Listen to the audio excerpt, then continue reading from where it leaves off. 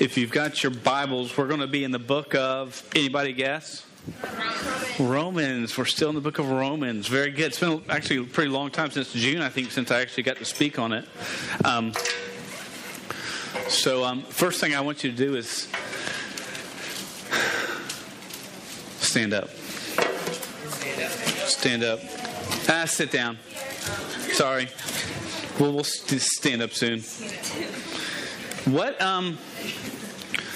Who wrote the book of Romans? Paul, y'all know that. Who did he write the book of Romans to?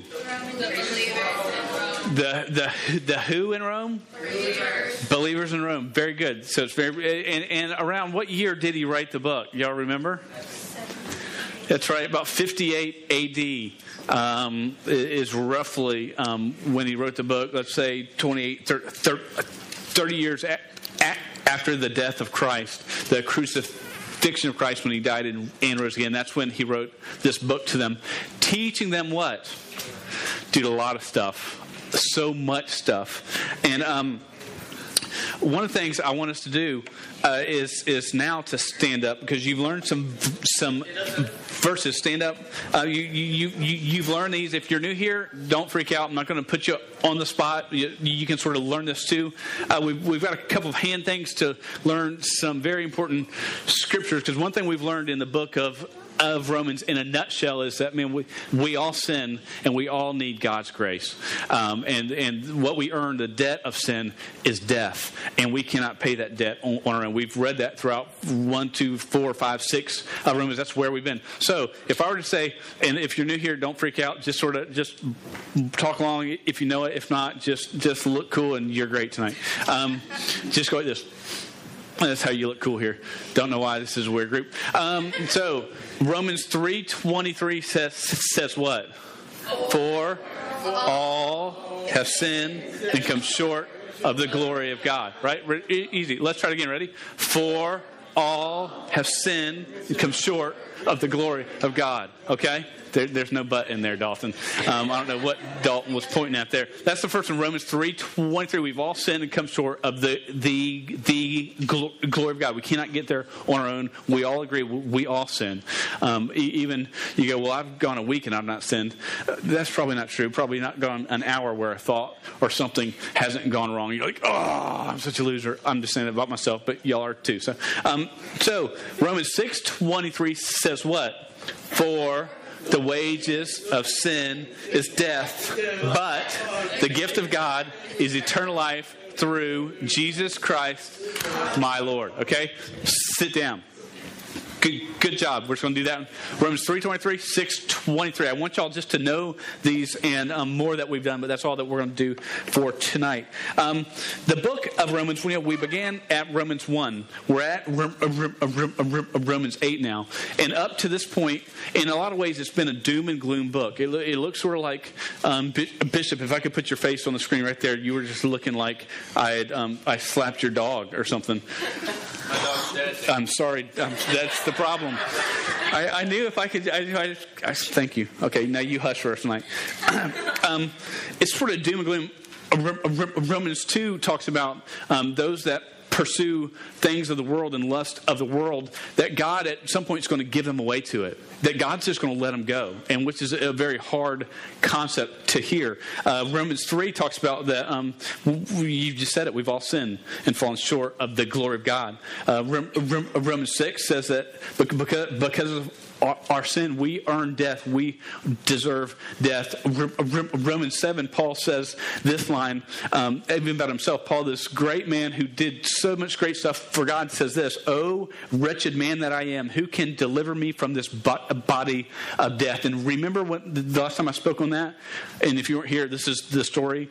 When he says that body of death, that there was a tribe around where Paul was at the time. And if someone killed someone, if they committed murder and they were found guilty of the crime, what they would do is they would take the dead body and tie it all up to their back, this dead body, and they would have to walk around for the rest of their life until the decay dead body overcame them and killed them. And that was the price that was paid. So when he says, "Oh, wretched man, who can deliver me from this body of death?" Think of it as this dead carcass strapped to your back. Does that sound great? Okay, we're about to go to Romans 8. And am I yelling at y'all? No. Okay, it sounds really loud up here. Maybe it's just through these things. So I'm not like, ah! Because I've got a part in here to yell. I just want to make sure we didn't blow nothing. It's in bold. That's how I know to yell. It's a joke. This is where we get to Romans 8, and scholars, like big name guys that use words I don't really use very often, we don't use very often, but have studied the word, they say that this Romans 8 is the crown jewel of Scripture. It's this point where we begin to peek out and see some of the amazing truths of God that can rock your life. So for the next 4 weeks or 5 weeks, we're going to be in Romans 8. So if you go, well, I've got the Bible, I'm not sure what to do this week when I'm on my own time, read Romans 8. Well, then when you're done with it, read it again. And when you're done with that, read it again, because you can get so much out of this. And it's a part where it just sort of peaks out. It starts out with the first verse is, "There's no condemnation to those who are in Christ." And it ends with, "Nothing can separate us from the love of God." And in the middle of it, it talks about how God loves us like we're his child, and that he is this love that is so deep and so wide. And so that's what this Romans 8 is about. Okay? So are you with me? Sort of? Are you awake? Are you ready? Okay. Romans chapter 8, verse 1. Are you there? Am I there? And look, a simple verse we're going to start at and probably camp out at. It says that there is therefore now no condemnation for those who are in Christ Jesus. Now, I want you to know we're going to start right here where Paul shouts this thing loud that Jesus gives and loudly proclaims we're not condemned. What does it mean to be condemned? That means a sentence has been placed upon your life that you have got to bear the weight of. That means you're responsible for. Here, in the midst of our sin, because of our sin, we are responsible for that debt of sin. But Jesus came and as a substitute took the payment of that debt. He took it on so that we could have relationship with God. He took it all. Now, let me explain what that debt was. Okay, y'all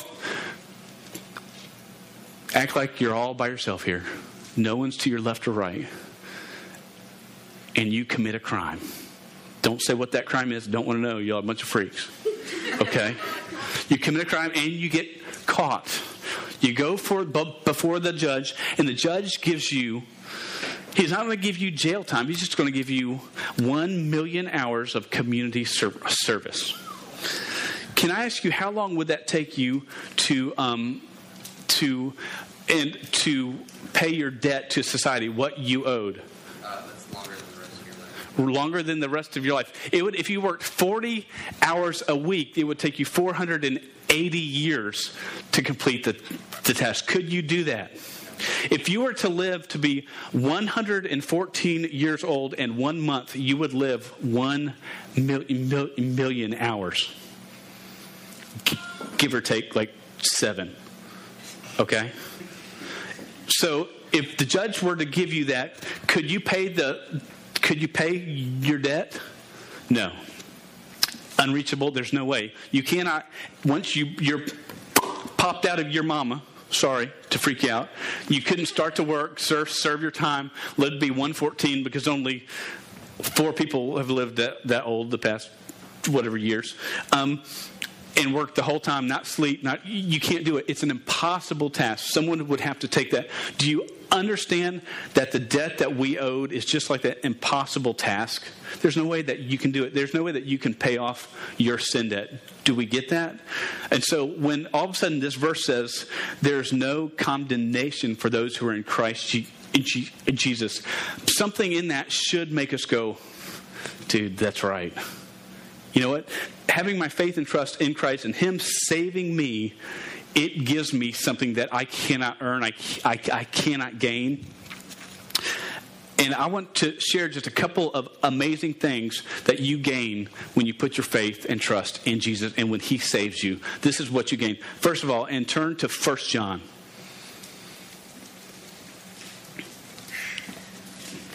1 John chapter 2. First of all, these are 4 things that he does. And some of y'all probably heard these before, but you know what? We've not met in a while. I've not gotten to teach in a while, and I just want to refresh you as you're starting school back. Yes. 1 John 2. 1 John 2, verses 1 and 2 says this. But if anyone does sin, we have an advocate with the Father, Jesus Christ the righteous. He is the propitiation, the perfect payment for our sins. Okay? He pays our sin debt that we can't pay. That's one thing that he does. 2, look at 1 John 1, chapter 1, verse 9. He doesn't just pay our sin debt, but he cleanses the believer of all unrighteousness.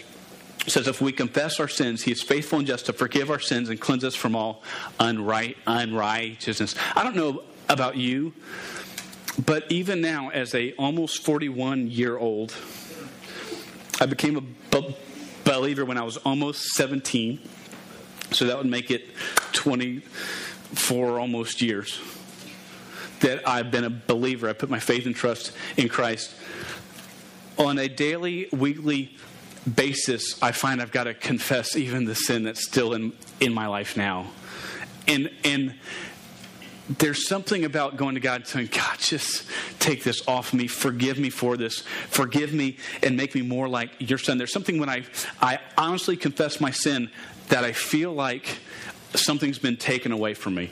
And I think it's the unrighteousness that's in my life that can only come through Christ. And let me encourage you, man, we don't do that enough. How often do you take some time to confess your sin before God? God, this week, I messed up with my parents at school, the way I talked back, what I did, what I said, what I thought. How many times do we actually do that? Because he cleanses the believer of all unrighteousness. But one of the keys for that is we've got to confess. It says it right there. If we confess our sins, he's faithful and just to forgive our sins. And we need to go to him and confession. This is what he also does.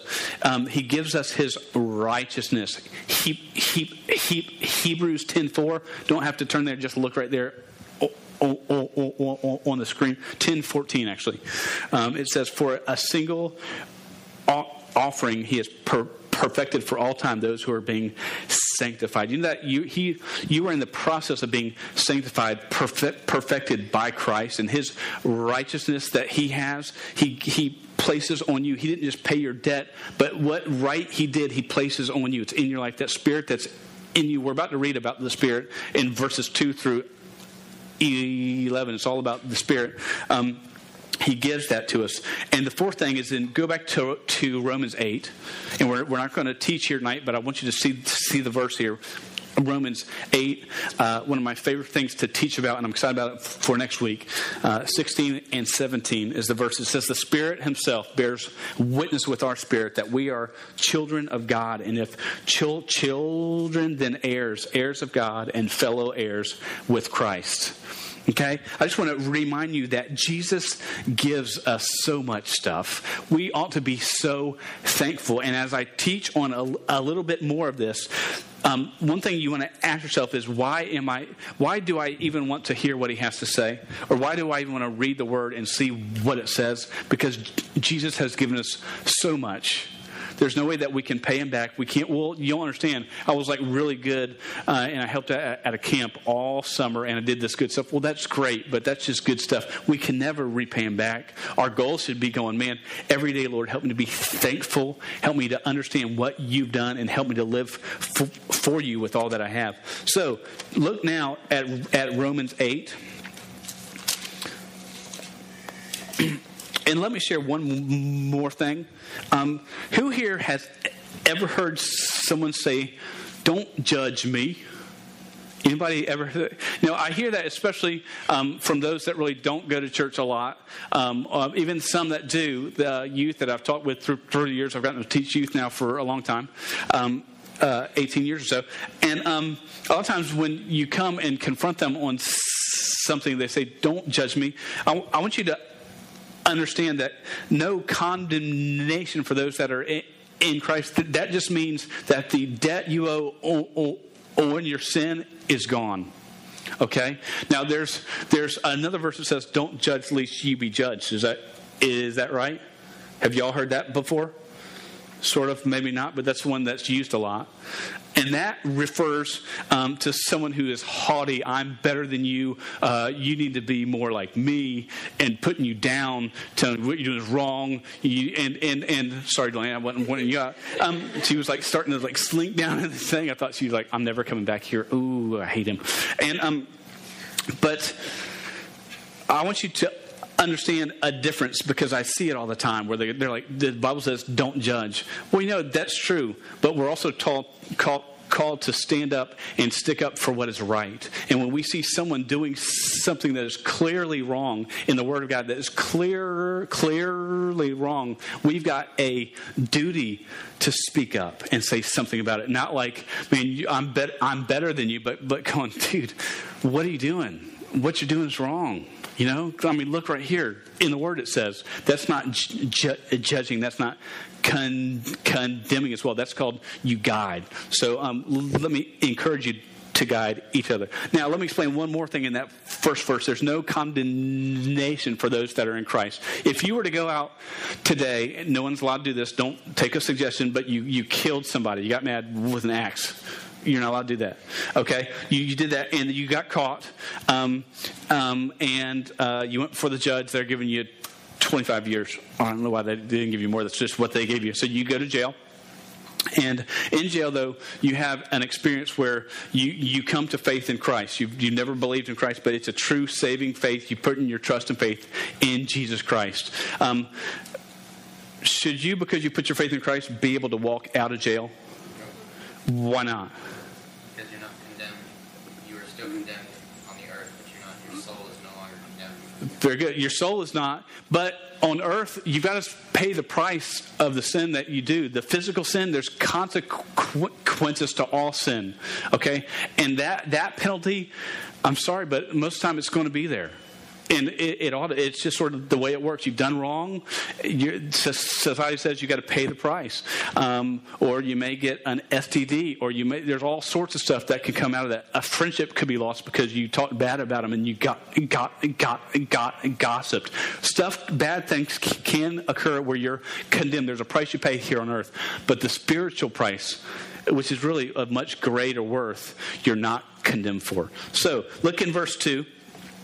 And we're going to sort of read, I'm in Ephesians, that's the wrong book. There you go. Verse 2, it says, for the law of the Spirit of life has set you free in Christ Jesus from the law of sin and death. For God has done what the law, weakened by the flesh, could not do, by sending his own Son in the likeness of sinful flesh. And for sin, he condemned sin in the flesh. In order that the righteous requirement of the law might be fulfilled in us who walk not according to the flesh, but according to the Spirit.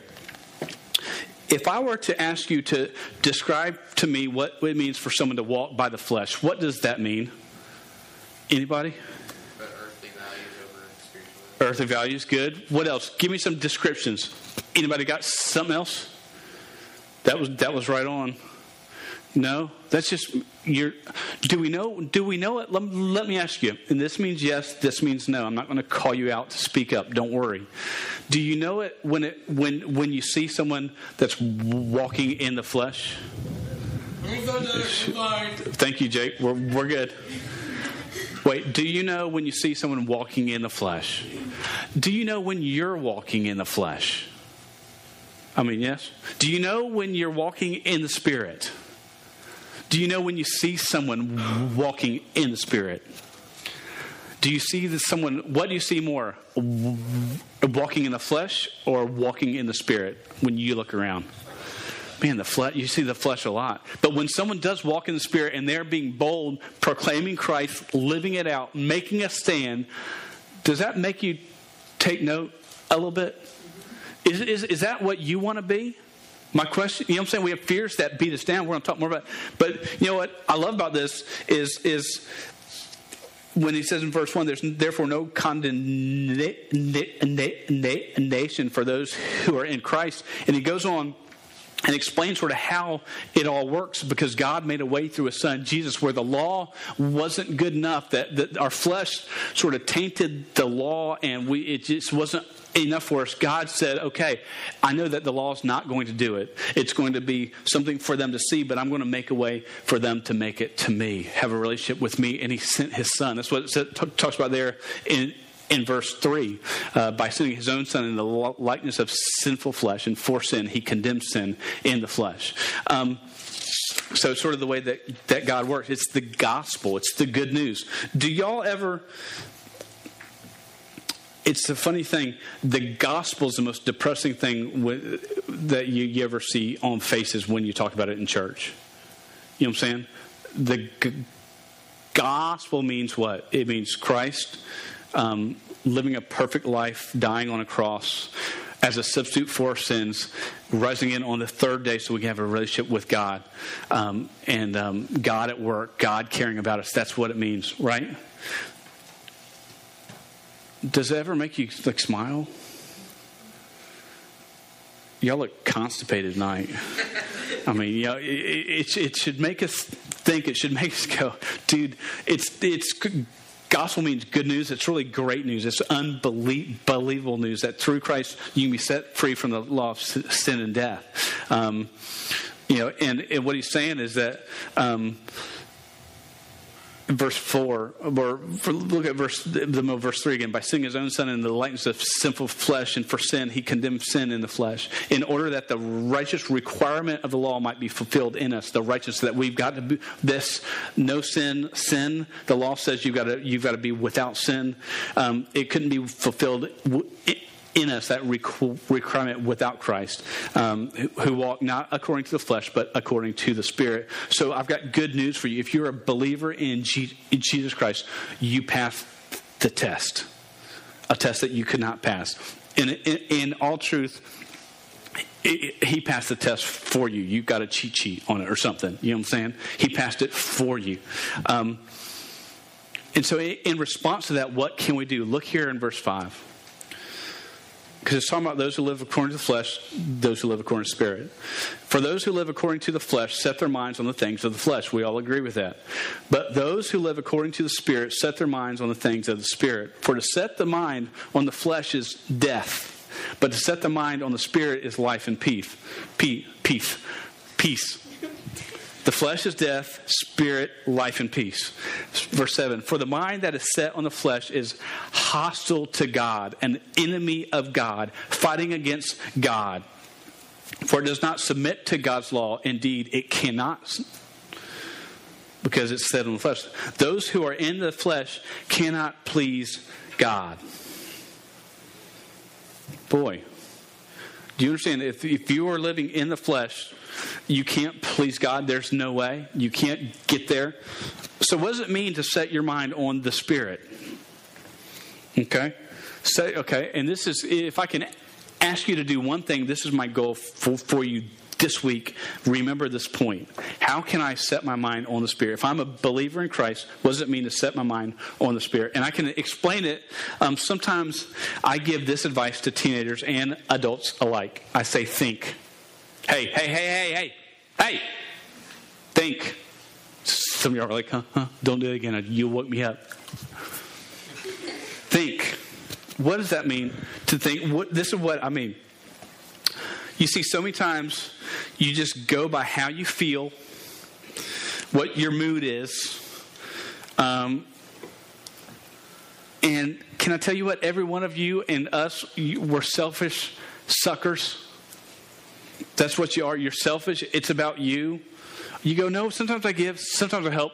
Well, you do it just so that someone will think that you look good most of the time. We are selfish to our core.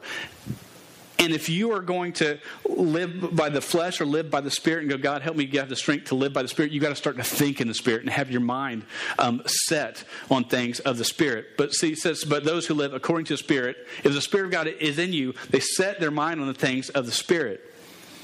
So when poised with the choice, you have to ask yourself this. In this situation, how can I honor God? Should I go to this movie? A lot of my friends are going. It's going to be good. I mean, I know it's R, but Project X can't be that bad. I mean, it looks like clean and stuff, right? Or just whatever. You've got to ask yourself this. How can I honor God? What response will honor God? Is there a clear one that will? This means yes, this means no. Yes, there is, right? Yes, there is. If I'm in a group and they start talking bad about someone and gossip, or whatever word you want to use besides that one, because that was awful. What can you ask yourself and go, okay, God, how can I honor you in this? Can you walk away? Can you go, hey, you know what, we really don't need to talk about this? What can you do to honor God in what you watch on TV and what you say? If you want to have your mind set on the Spirit, you've got to think about the Spirit. And does it give God honor and glory? And I wrote this down. It just wrote this: quit getting sucked into the temporal. You know what that means? Don't get sucked into the right here, right now. What will this do for me? How good? How will this make me feel right now? The emotional response, and start thinking about eternal. There are people that watch you all the time. Especially if you're in school, they watch you, the choices that you make, and some that you make, and some of you know this, you've made the wrong choices, and it's rocked you back in that, where you began to walk in the Spirit, and they saw it, and your witness has been a wreck. You're trying to stand up now, or you've walked in the flesh, your witness has been a wreck. You're trying to walk now in the Spirit, but it's a long road to go. But you've got to fight for it. We're called to live in, to set our minds on things of the Spirit. And my third point, that's what can we do? Well, set your mind on the Spirit. When there's a question on what should I do, even who should I sit with, go, hey, okay, what's going to honor God? Not what's the easiest thing to do. When you've got the chance to cheat, and you all will always have the chance to cheat. I had it all the time back in school, and I evidently didn't do it enough because I had a 2.5 GPA in high school. So not to strive for. In college, I brought up to like a 3.4. After my first 2 years were 2.4, I got all A's after that. But we don't need to talk about that. What's that? No. Do you think she would let me cheat? Boy, she would beat the tar out of me if I tried to. Every time I tried that. I mean, if I ever tried that. So, let's go on. So, what can you live by the Spirit? Look in verse 9 of Romans 8. And it says this. And if you're a believer in Christ, don't forget, that's who he wrote this book to. The book of Romans, believers in Rome. They weren't really a church yet. They were more of a house churches, groups beginning to form. He says, you, however, are not in the flesh, but in the Spirit. If, in fact, the Spirit of God dwells in you.